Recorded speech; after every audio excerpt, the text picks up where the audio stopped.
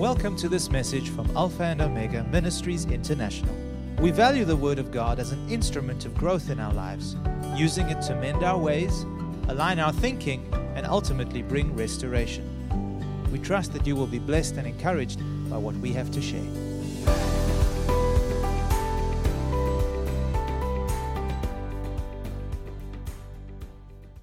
So today I'm going to share with you a message on understanding the value of godly relationships. I'm not sure whether all of you have heard the message that I ministered a couple of weeks ago when I received the word of the Lord instructing me to focus or direct my ministry in three primary areas due to the fact that we are headed into turbulent and even more difficult days ahead of us. And those three areas are spiritual, and the second one was relational, and the third one was financial. And the Lord instructed me to focus my teaching and strengthen our fellowship in those three primary areas. So that's the reason today I am teaching on the value of godly relationships. Let me say this first of all, that the quality of our lives is determined by the values we hold, the values we embrace and adhere to. And if we choose to value what God values, I believe our lives will be richly blessed and rewarded by the Lord. And one of the foundational values of the kingdom of God, according to the Word of God, is godly relationships. I'm going to read a bit of a lengthy portion of Scripture taken from 1 Corinthians chapter 12, and I'm going to read through to verse 19 and verse 21 through to 27. Today, I chose the New Living Translation simply because it communicates it in a very simple language. 1 Corinthians chapter 12. If you have your Bibles, you may turn there with me, verse 12 through to 19, and then we will read verse 21 through to 27. Here we go. Paul is writing to the Corinthians and describing the body of Christ. He says, the human body has many parts, but the many parts make up one whole body. So it is with the body of Christ. Some of us are Jews, some are Gentiles, some are slaves, and some are free. But we all have been baptized into one body by one Spirit, and we all share the same Spirit. Yes, the body has many different parts, not just one part. If the foot says, I am not a part of the body because I am not a hand, that does not make it any less a part of the body. And if the ear says, I am not part of the body because I am not an eye, would that make it any less a part of the body? If the whole body were an eye, how would you hear? Or if your whole body were an ear, how would you smell anything? But our bodies have many parts, and God has put each part just where He wants it. How strange a body would be if it had only one part. The eye can never say to the hand, I don't need you. The head can't say to the feet, I don't need you. In fact, some parts of the body that seem weakest and least important are actually the most necessary. And the parts we regard as less honorable are those we clothe with the greatest care. So we carefully protect those parts that should not be seen, while the more honorable parts do not require this special care. So God has put the body together such that extra honor and care are given to those parts that have less dignity. This makes for harmony among the members, so that all the members care for each other. If one part suffers, all the parts suffer with it.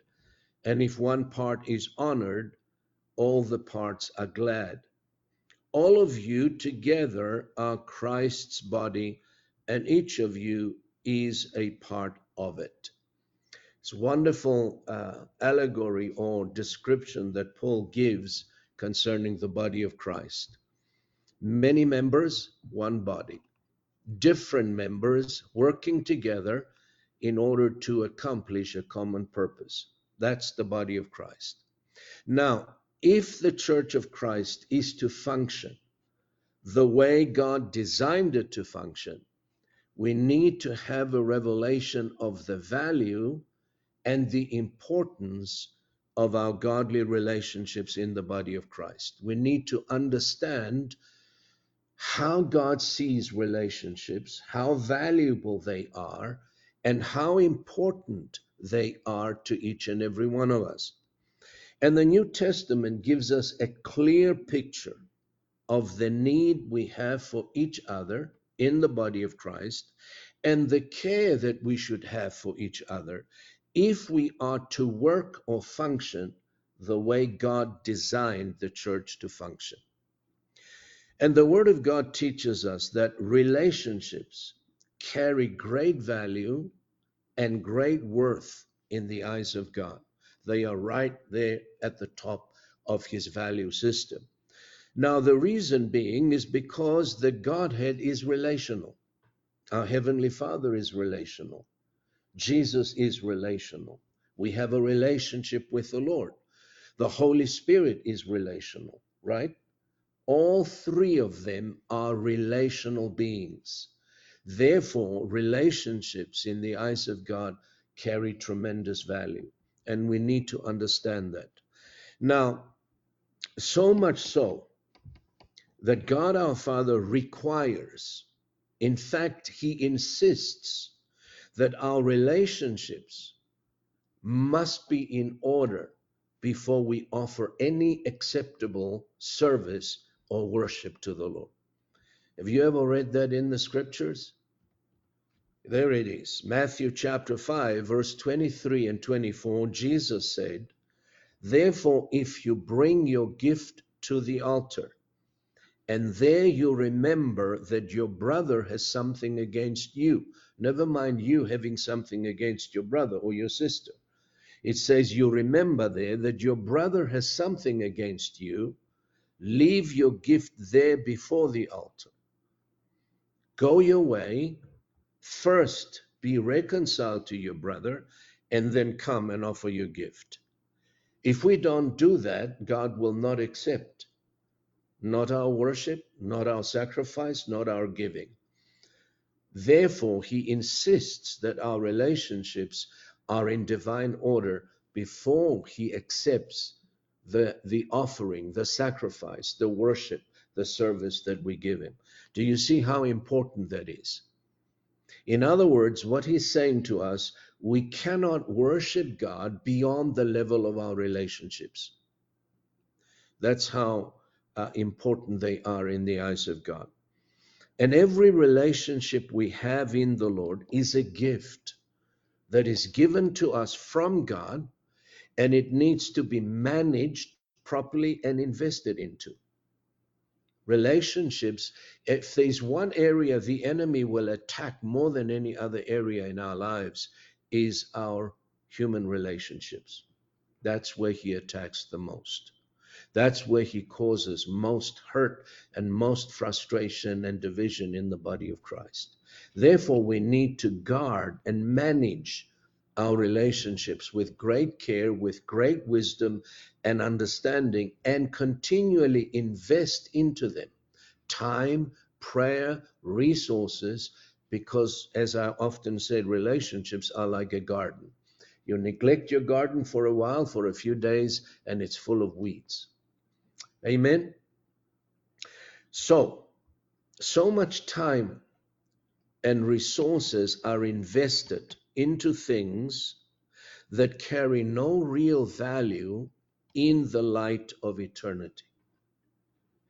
And I believe it's time to reevaluate our priorities in life and begin to invest into those areas which carry, in the eyes of God, they carry great value and great importance. Are you with me? Do you agree with me? That's why from time to time we need to reconsider, reevaluate what is priority. What do I value most in my life? What are the most important things that I treasure, that I value? And remember what Jesus said. He said that where your treasure is, there will your heart be also. What does that mean? Where your treasure is, there will your heart be also. It simply means that what we treasure and value in life, our hearts and our souls will wrap themselves around those things that we value naturally, without any effort. And so if we value and treasure earthly or material things, our hearts will wrap themselves around those things, and we will continually be speaking about them because they carry great value with us. You agree with me? Now, if we value things of the Spirit, our hearts will pursue in life those things which are spiritual things because they carry great value in our hearts. So if we truly value relationships, we will be devoted to them, so much so that we will be mindful of the instructions the New Testament gives us in order to maintain and strengthen those relationships. So if you value your relationships, what will you be doing? You would be praying for those relationships, the people that you relate and they relate to you. You would be calling them often, encouraging them, and investing time. Why do we travel so far away to come and visit just a few people? Because these few people carry great value and worth in our lives.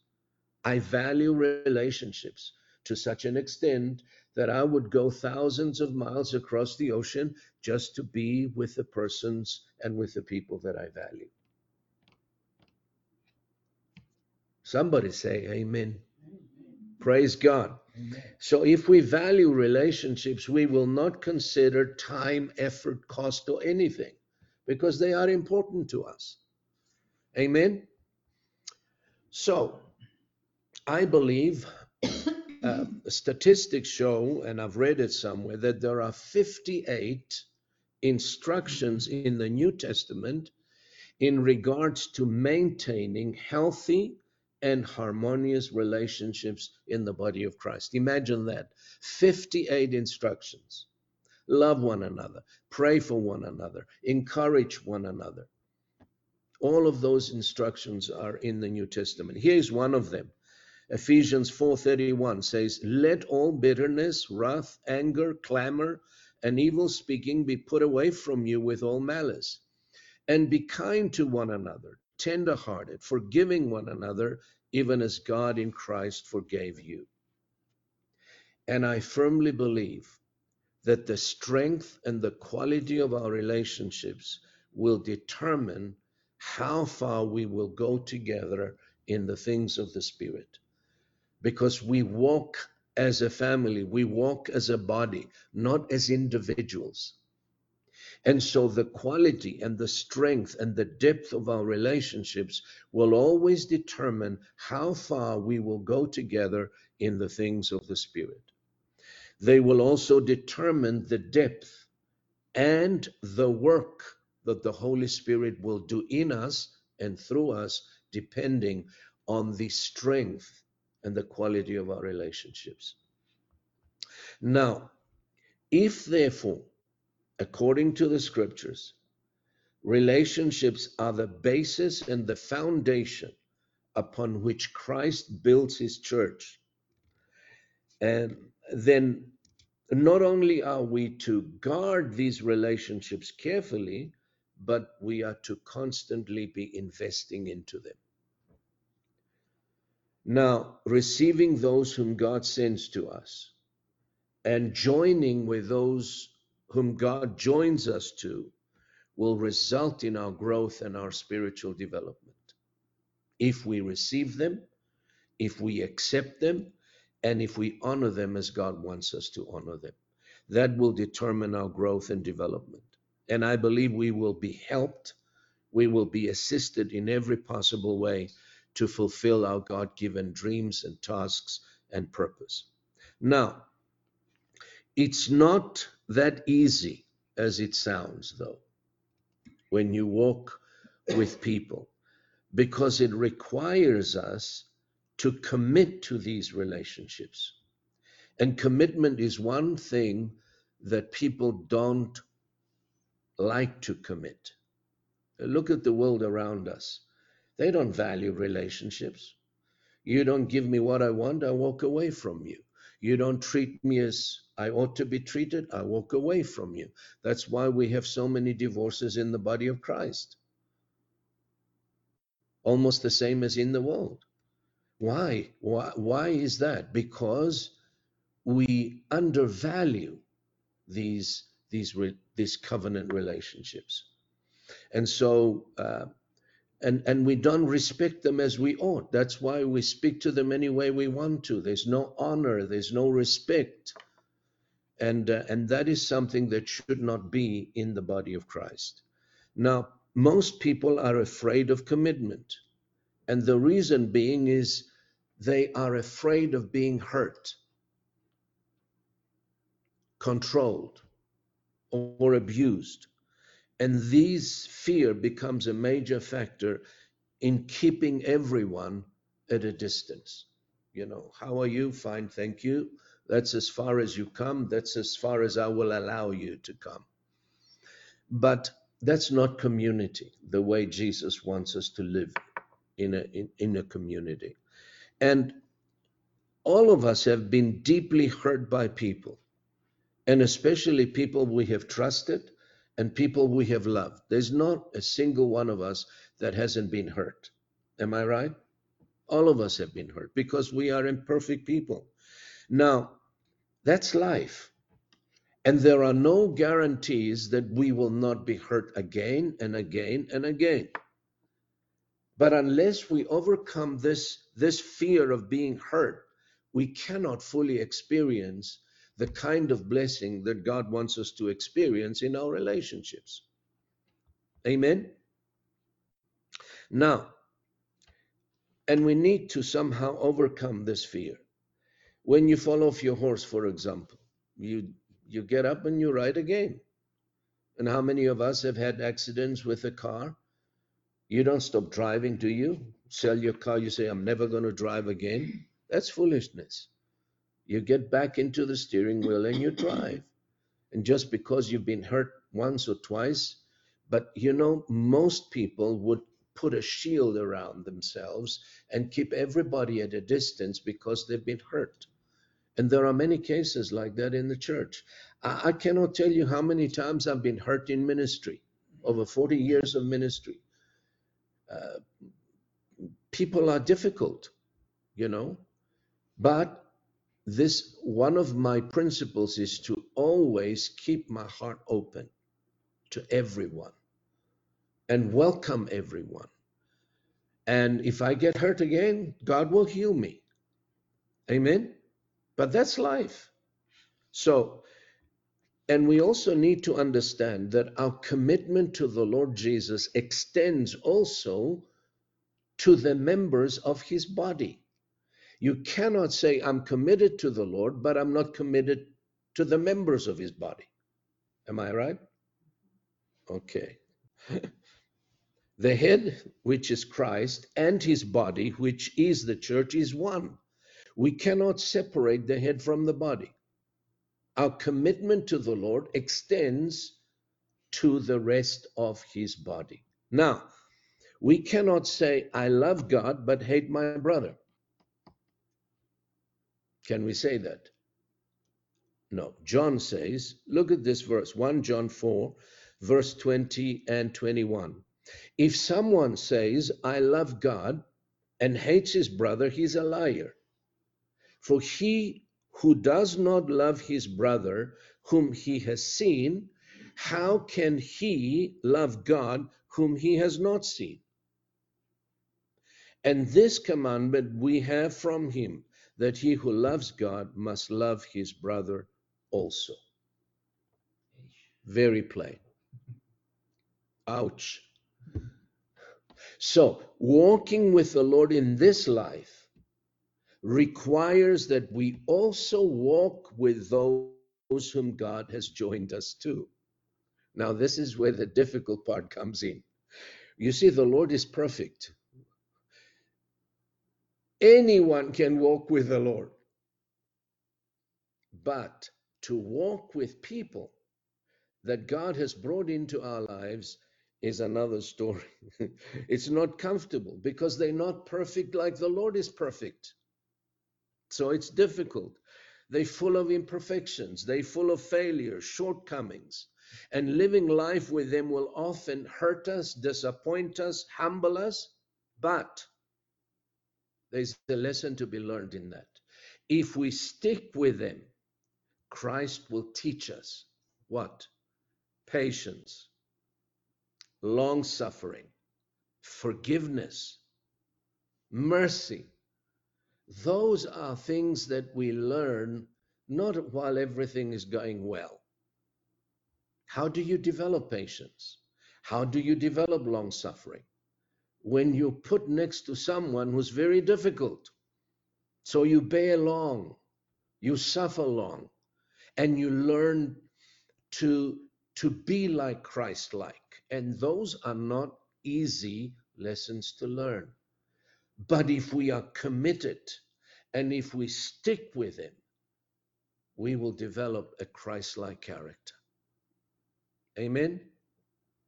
So these character qualities are learned and taught by staying committed to the relationships God places us in.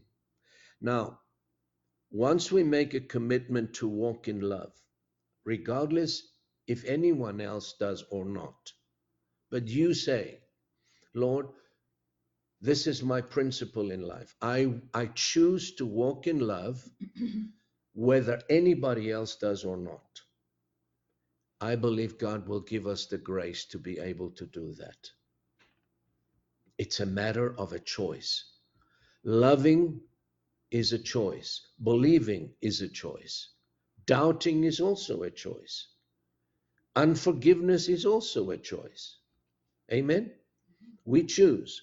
So, recognizing those whom the Lord has joined us to and loving them unconditionally and intentionally will develop Christ-like character like nothing else will.